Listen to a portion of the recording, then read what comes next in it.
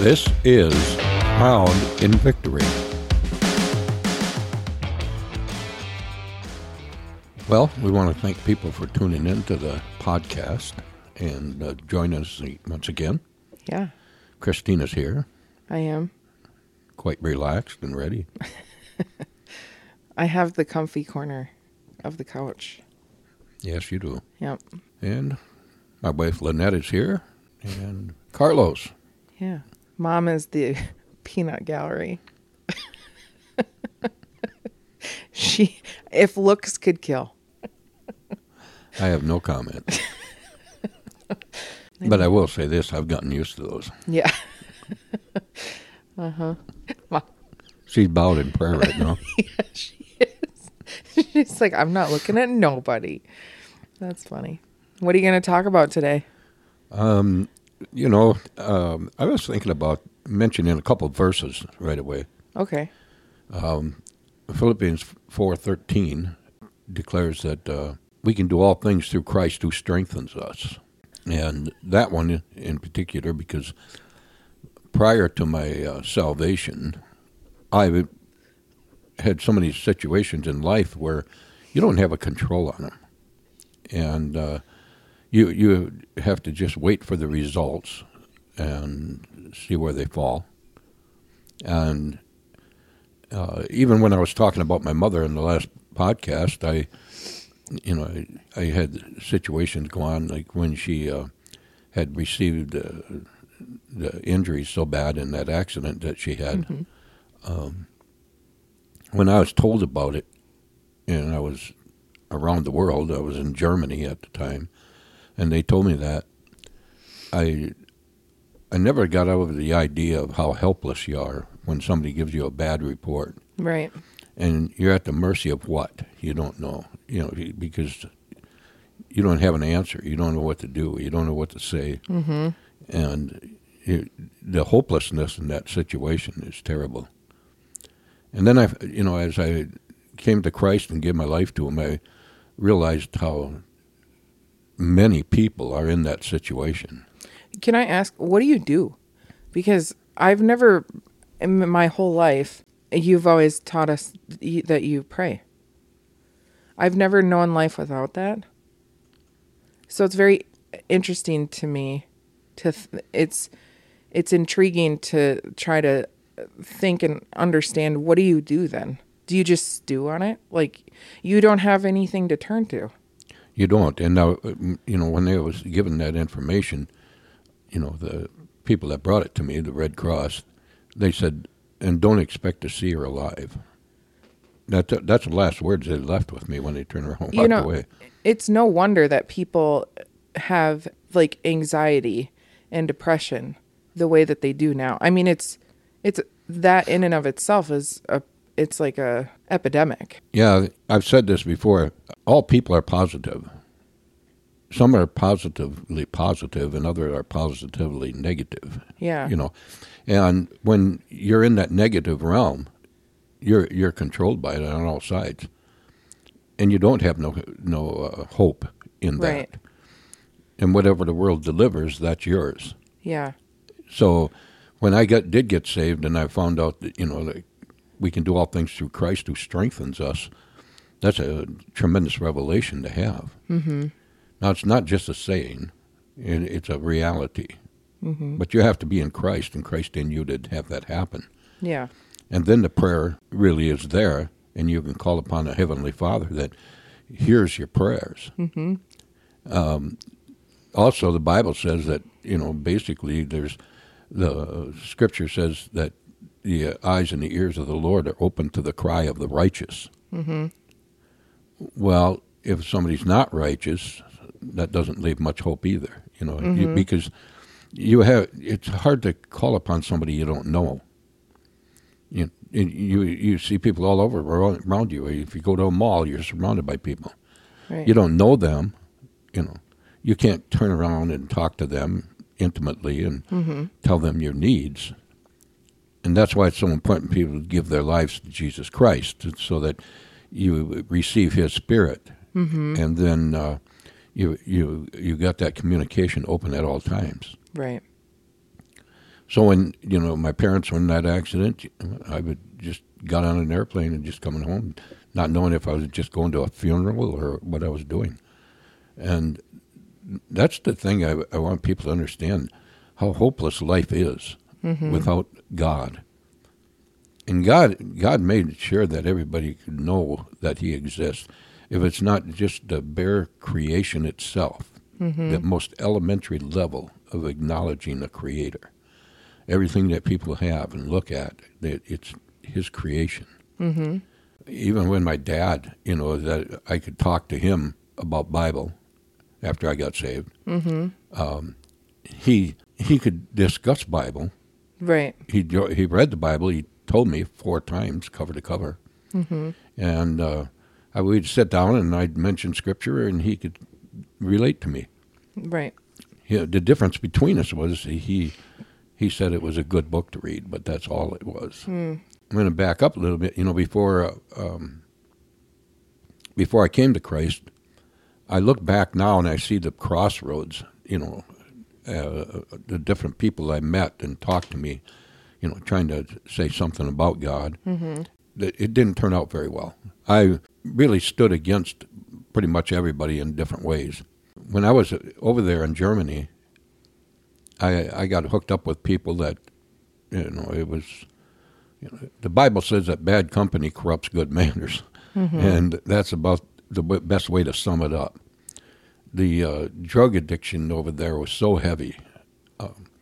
I thought to myself many times, if we did go into war, if people weren't on drugs, many of them were alcoholics. And I'd say the minimal amount of people that I seen in the military were straight.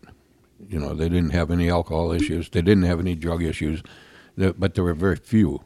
Yeah. And it was a horrible situation. And even in those situations, though, it was remarkable because when I was in this barracks and we had a door to another room, and next door there was 3 people that confessed to be Christians in there. So real quick, to kind of orient people to where you are in your life, you went straight from high school into the military. You weren't married. You hadn't even met Mom. No. So you were 17? Yeah. When you went into basic training? Yeah. Were you 18 by the time you got shipped overseas? Actually, I turned 18 over there. Okay. And, I was there altogether 2.5 years. Okay. So, with the exception of the accident happening and coming back home for a little bit, I was almost 2 years without seeing anybody from family or talking to them. And this is, in terms of the world, it was right after Vietnam. It was ended while I was in. Okay, so it was tail end? Yeah. Okay. Because your brother was in Vietnam. Yeah, he was in when I joined. Yeah. And then when I got shipped to Europe, he came back from Vietnam. They sent him straight to Europe. Okay. So he was in Germany, and he was in Berlin, and I was in Augsburg. And that's why we met at Frankfurt to fly back together for the accident. That makes sense. Okay. So you're young. You're Very, a young man very. when this is all happening. Yeah, I think I was in almost a year before I shaved for the first time. Yeah. I was walking into a building one day and I'll post a picture on our Facebook page of you in your military photo. Yeah. Yeah. Yeah, and I had a guy stop me in a doorway and he said, "Do you shave yet?" And I said, "No." He said, "Well, I think you'd better start now." So, but I got over there and I got influenced by a lot of people, and yeah. And it just so happened I got put in a room with 2 drug addicts, and it took a little while, but they worked on me and they finally talked me into trying some marijuana or hashish. It was, and the thing was, you didn't just get that. You had other things laced in it, and the first time they talked me into doing it, I thought, no, this stuff isn't going to bother me. Did you just drink before that Yeah, only? yeah. Okay. So they gave me it, and I smoked it, and then I was laying down on a bed, and I was thinking to myself, this stuff doesn't do anything to you, Mm-hmm. And then the guy walked over there, one of them that was in the room, and he had a fist over the top of my face, and I was laying on a bunk.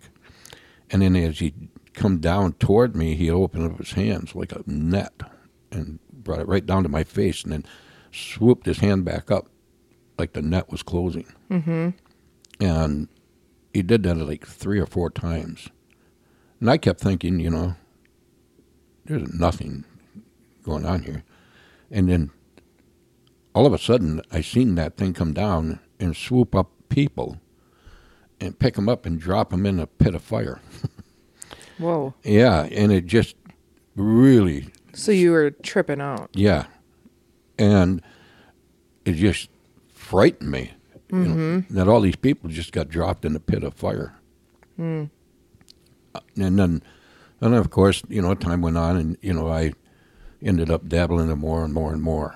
And back in those days, LSD was really heavy. I don't hear talk much about today, but back then it was just predominant. And they always had the LSD, and they laced that with speed. And, when you talk about hopelessness, I had a good taste of it, because a guy came around one night, and he was passing out drugs. And he said he was going home. He was celebrating going home. Mm-hmm. And I thought he was getting discharged and just going home. But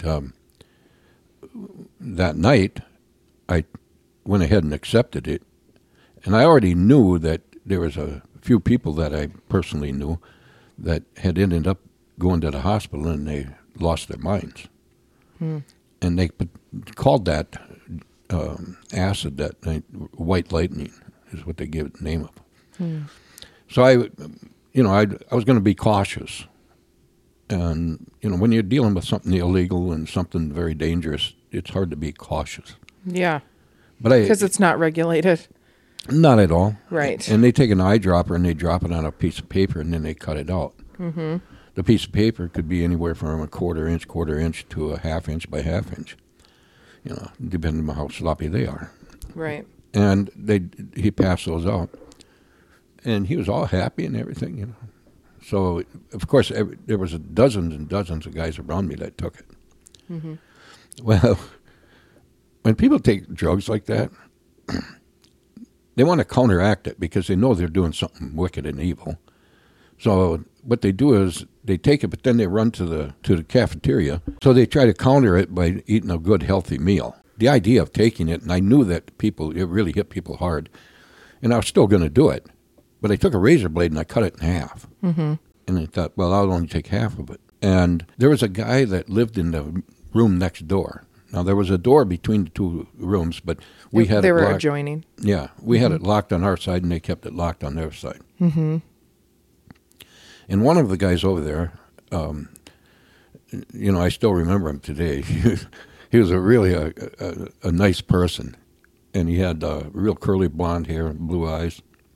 Yeah, what was his name? Archie. I tried to find him online. I have been unsuccessful in finding him. Yeah. It was Archie Smith. Mm-hmm. And yeah, Smith is a hard name to kind of narrow down. Uh-huh. Yeah. Well, he would always talk to me about Jesus. Mm-hmm. And I guess, if I can remember correctly, I think he was ordained as a Baptist minister. Mm. And every time he had a chance, he'd try to pin me down to talk to me about Jesus. And he was also a barber. And when he'd give me a haircut, he would do half my head and then stop. And then he'd preach to me for an hour or two. And finally I thought, Archie, finish my hair, please. That's so funny. But he was in that room. So that night I took this LSD, and I waited and waited, and nothing was happening. Now I had a beautiful stereo system and big speakers, and I had a recliner, and I had a speaker on each side of me, and I took that, and nothing happened. But while I'm sitting there, I was backed up. The chair was backed up to that door. And this guy is crying on the other side of that door, wailing and crying out to God. Please, Father, please. And he's calling me out by name to God, asking him to show mercy to my soul and don't let me die. Wow. It's enough to make me cry yet today. Because I didn't know at the time that, I could die on what I did. And after a long time listening to him, and then I realized this stuff wasn't working, I took the other half. And it was only moments. Now, I said you can't really rely on them doing a good job with drugs, There's no quality control. No. And I took the whole drop of whatever they put on there had to be on the other half. Because it hit me so strong that by the time the people come back from the cafeteria, and there was like half a dozen of them, they come filing into the door, and I realized I couldn't remember who they were. I could not put a name to any one of them. And then,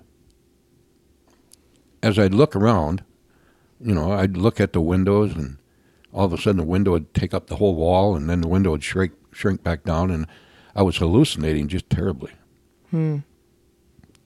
But when I kept looking back at these people, and I just could not figure it out. And then I thought, well, where am I? I don't even know where I am. I'm in a room full of people I don't know, and it started bringing fear on me. Yeah. And pretty soon one of them walked over to me, and his given name wasn't the one anybody used. They called him Rat. And he was kind of small and real shaggy looking, and he was from Staten Island, New York. And he was the one that, had a big hand in me getting started, taking any of this stuff. But somehow he recognized the issue. I was having trouble. And he come over and he put a hand on each arm of the chair and leaned into my face, and he kept calling my name. And, he's inches from my face, and he kept calling my name over and over and over. And all of a sudden it dawned on me. I remembered who I was, and as he did that, I realized who he was. And he asked me, he said, "You okay?" I said, "Yeah," real hesitantly. I said, yeah, I'm okay. He said, "All right." He said, "I'm going to leave you alone then." And he turned around and he made about 3 steps, and I forgot who he was again. Now, they laced these things with speed, which means you're going to be up for hours. You could be up for 3 days sometimes. And it was a good 16, 18 hours before that stuff started wearing down. In all that time, I was struggling. But a half a dozen times through the night, he'd walk over and repeat that and bring me back to my consciousness of who I was and where I was. But it'd only take a split second when he walked away for it to lose again. The torment of that night was horrible. Horrible. The thing that I recognized mentally was I'm losing my mind, and I can't do anything about it. I had no control over it. None. And the fear was gripping me so severely. And nothing I could do to stop it. I knew that sounds awful. It was. It was one of the worst torments you could ever go through. And, I wanted it to end, but there was no way to control it or do it. When I think back and the different things that people can encounter in life, and a lot of people, they might have other situations that control them in a like manner. Maybe it isn't LSD laced with speed, but It could be alcohol. It could be a milder method of drugs. It could be people controlling people. Mm-hmm. But the hopelessness in any situation is horrible. When you talk about speed in the military, I can't help but think of the guy painting the tank. Yeah. Well, he came to me and he asked me if I wanted to take pills with him. We were on guard duty. Yeah. And he held his hand out in front of me and he had 2 pills. They had to be as big around as a $50. Ugh. And about a 1/4 inch thick. And Sounds like a wafer. Pretty big. Yeah. And he says, "Hey, man, you want one of these?" And I said, "No, I'm going to pass." Right. I said, "Where'd you get them?" He said, "A guy gave them to me." I said, "But you don't know what you're getting?" He said, "No." So I passed on it. I said, "No, I'm going to skip it." Now, I know that it was the wrong thing to do. We were on guard duty, but I went to sleep. I just Yeah. sat down in the corner and I leaned up against the wall, and we were out in where all the vehicles are You're like, parked. I'll just lightly fall asleep. If something happens, I'll definitely hear it. Yeah. Yeah. And, it was outdoors in the summer, Mm-hmm. I just leaned back against the building.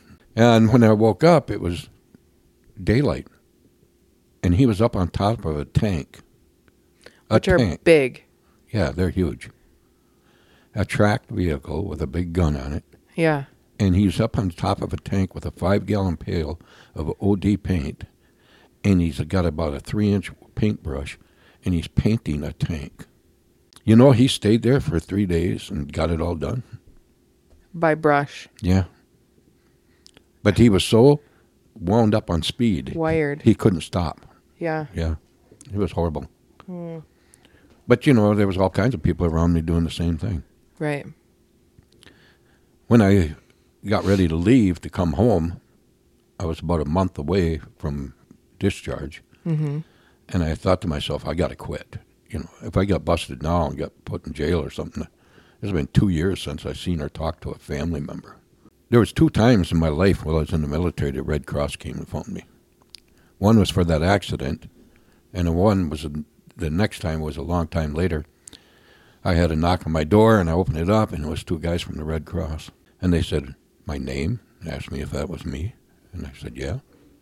They said, can we see your hands, please? I said, what's this all about? And I raised my hands up. One took one hand, one took the other one. They were moving them back and forth, looking at them. Finally, they let go of my hands, and they said, doesn't seem to be anything wrong with your hands. And I said, no. I said, what's going on? And the one handed me a pack of pens, and the other one handed me a notebook and some envelopes. And they said, your mother contacted the military. She doesn't know if you're dead or alive. Write her a letter. Oh, my gosh. It never occurred to you to write home? No.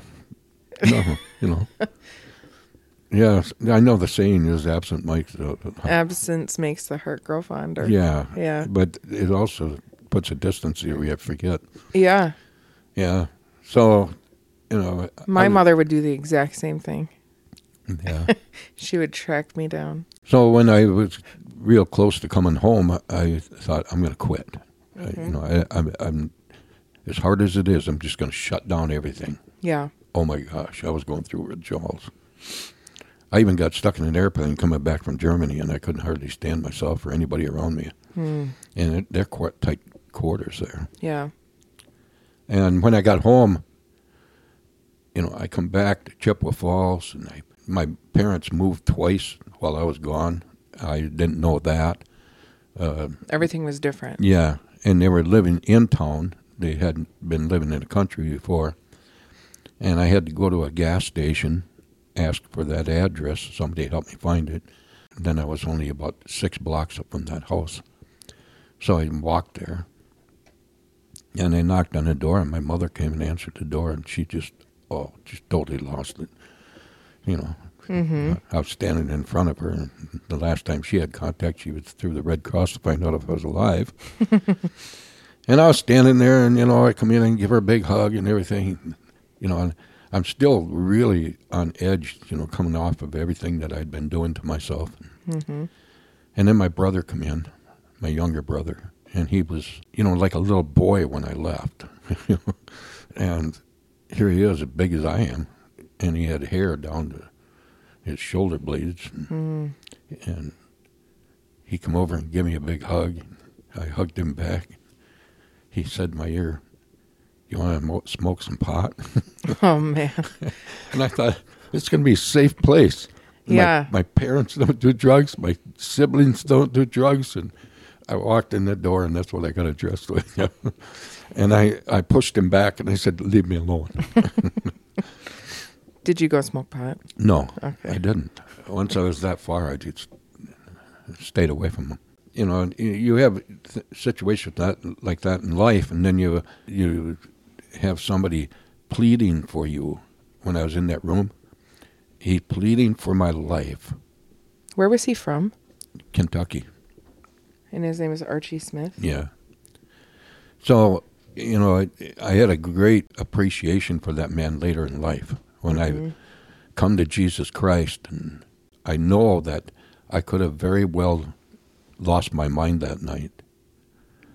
And to go into that, listening to somebody plead your case before God, that was wild.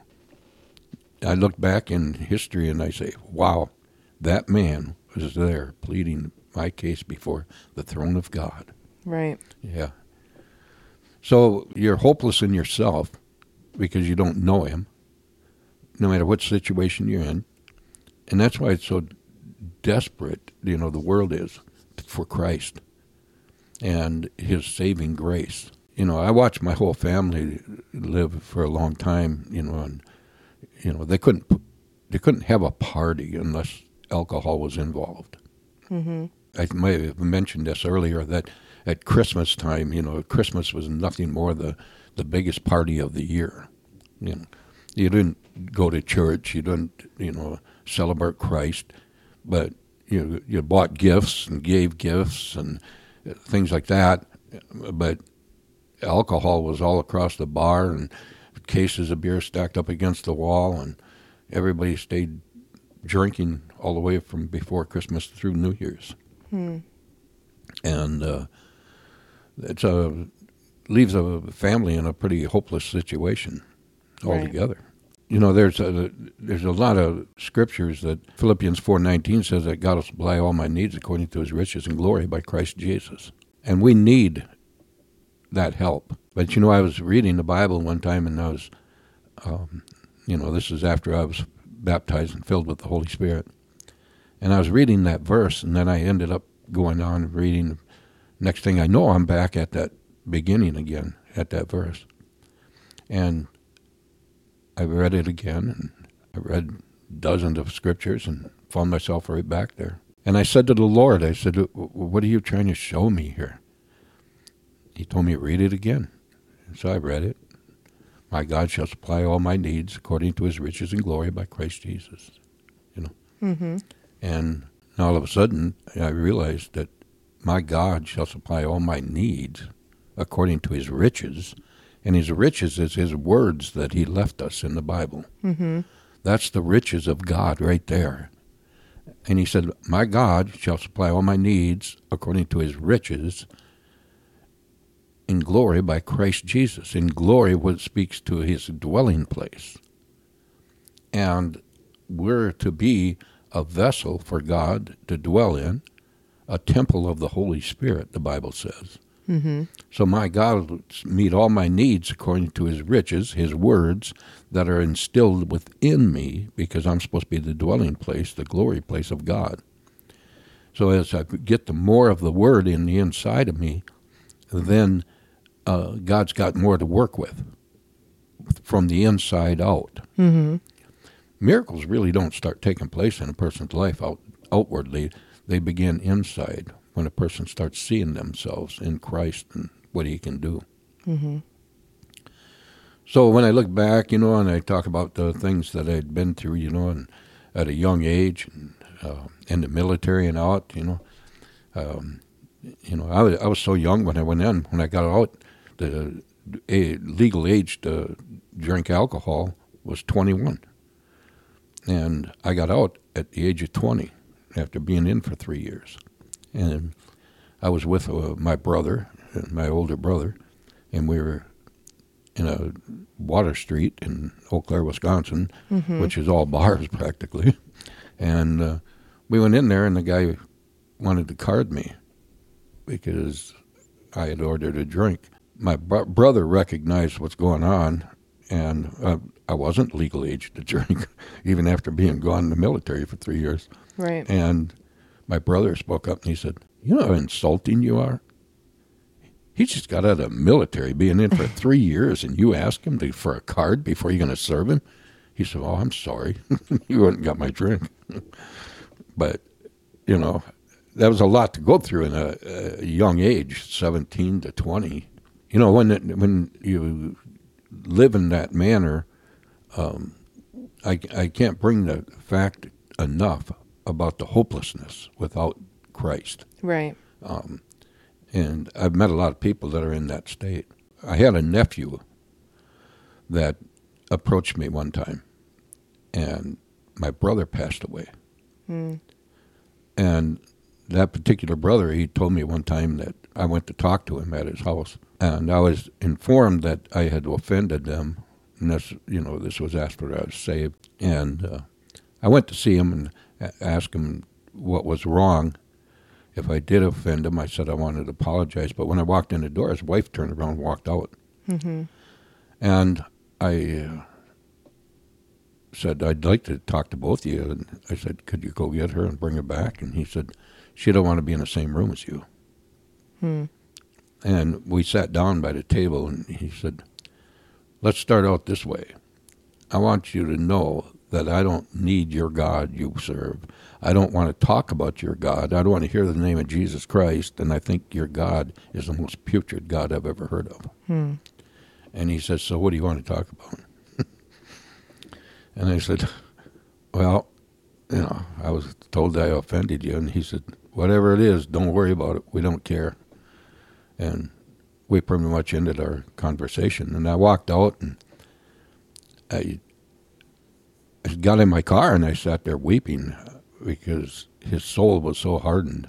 Now, it's a long story, but, he did let me pray for him at a point before he left this world. And his son came to me and asked me if I would do the funeral. Yeah. I told him, I said, "Let's get together for coffee." And we did for about 2.5 hours. So we went to coffee, and I said to him, "You need to understand, I still live for that same God your dad told me he didn't want nothing to do with." And he said, "Yeah, I know that." He said, "But I want you to understand that when I was growing up and they turned on you," he said, "there were several occasions I tried to ask my parents why they were doing that. And they just tell me to shut up. I was too young to understand." And he said, "I would never agreed with it." He said, "I want you to do the funeral." I said, "I will, but I'm going to talk about Jesus." And he said, "You talk about anything you want to talk about." Yeah. So, it was interesting to hear him talk, because, the family were in the same state I was at one time, in the hopelessness. And he recognized it and couldn't understand why they wanted to cut it off so bad. A lot of people don't know where to turn. When I met my wife, I wasn't, in any state of mind for Christianity at that point. But she was born and raised in a Christian home. So by the time she was 9 years old, she came to an intimate relationship with Christ and baptized in the Holy Spirit. When I met her, there was a gap in that time where that family was not, actively serving Christ. She was best friends with a girl that I had known for a long time. And that girl knew I was in town, back from the military. And my wife was kind of stranded at a laundromat and didn't have a way home. And she called me and asked me if I'd give her a ride. I said, yeah. So I went and picked her up, then went down to pick up my wife, her best friend at the time, and gave her a ride home. And the unique thing about that was her dad wasn't actively doing any work in a church at the time, but he was still very involved with God. I ended up dating her, after I met her at the laundromat. Just something you couldn't resist, huh? Yeah. That smell of freshly folded laundry. Yeah, and the mini skirts and stuff, You were wearing a mini skirt to do laundry? Well, she wore that later, but Yeah. he was pretty Irresistible? Irresistible at that moment, yeah. When I would go to pick her up, her dad would have his Bible open, and he would start sharing. And he wasn't aggressive about it, but he was pretty excited. Yeah. And he'd, share things with me. And the easiest way to say this is with words. With words, he began painting a picture of who Christ was. And this is before your mother passed away, right? Yeah. So, all of these things were kind of happening together. So, Archie started praying over you years before that. Yeah. And then you come back, you meet Mom. Grandpa starts to share with you. At the same time, shortly thereafter, within the first 10 years of your marriage, that's when your mom got sick. Was right in that time. And so everything was just kind of lining up, It's like you were getting a little bit here and a little bit here and a little bit here. And then, as you say, Grandpa started to kind of paint a picture for you. Yeah, with words. Yeah. Telling me about Jesus and, reading scripture and, this thing is building in my spirit. Yeah. I wasn't conscious of what was taking place in the subconscious. So as he painted this picture of who Jesus was and how he was loving people and made a way for them, and all that's building and building. And when, I finally at one point looked around and I thought, life is really bad. Yeah. There was only one time in my life that I ever seen my dad hit my mother, okay? And I was a kid, but I don't know what happened, but he really let loose on my mother. The only time I can ever remember him touching her. And he was under the influence of alcohol when it happened. But I stood there and I just made a vow inside myself I'd never, ever hit a woman, after watching that. I looked around at that point, and three of my brothers all got divorces in 1 year. Our marriage wasn't good. Yeah. I mean, I never physically did anything, but verbally I was not good. One of our children were told that, he'd probably not live long and be in a wheelchair most of his life, because he was born with cerebral palsy. And it was just bad all the way around. All the way around. Everything you looked at was evilly influenced. Yeah. And I mean, evil was the influence of everything. And I thought, if there be a God, if there be one, which he'd been telling me about, if there be a God, I said he could not have intended for life to be the way it is. If there be one. And if there is a devil, like he's been telling me, now I'm going to back up a little bit. When I was seeing these people, I'd hear people talk about giving their lives to God because he loved them so much, and he's so loving relationship, Yeah. And all those testimonies were nice. But I always told people, I got to be honest. I give my life to God to get even with the devil. Which is interesting because I feel like God was like, well, I can work with that. Apparently. Yeah. And when I made that decision, first of all, I thought, how in the world can I do this? How can I pull this off? Because I've been living on the dark side all these years. Yeah. And you said that last episode, I think, and I was thinking about that too. It's like I'm sure there's a lot of people that have that same thought. It's like, do I need to move away? And another thing I was doing at that time was I was negotiating a lot of contracts for wages, benefits, and everything. And I was the lead person fighting Yeah. for other people and fighting hard. Mm-hmm. And then all of a sudden, everything has to change. Right. So the next time we get together, I'm going to tell you about that.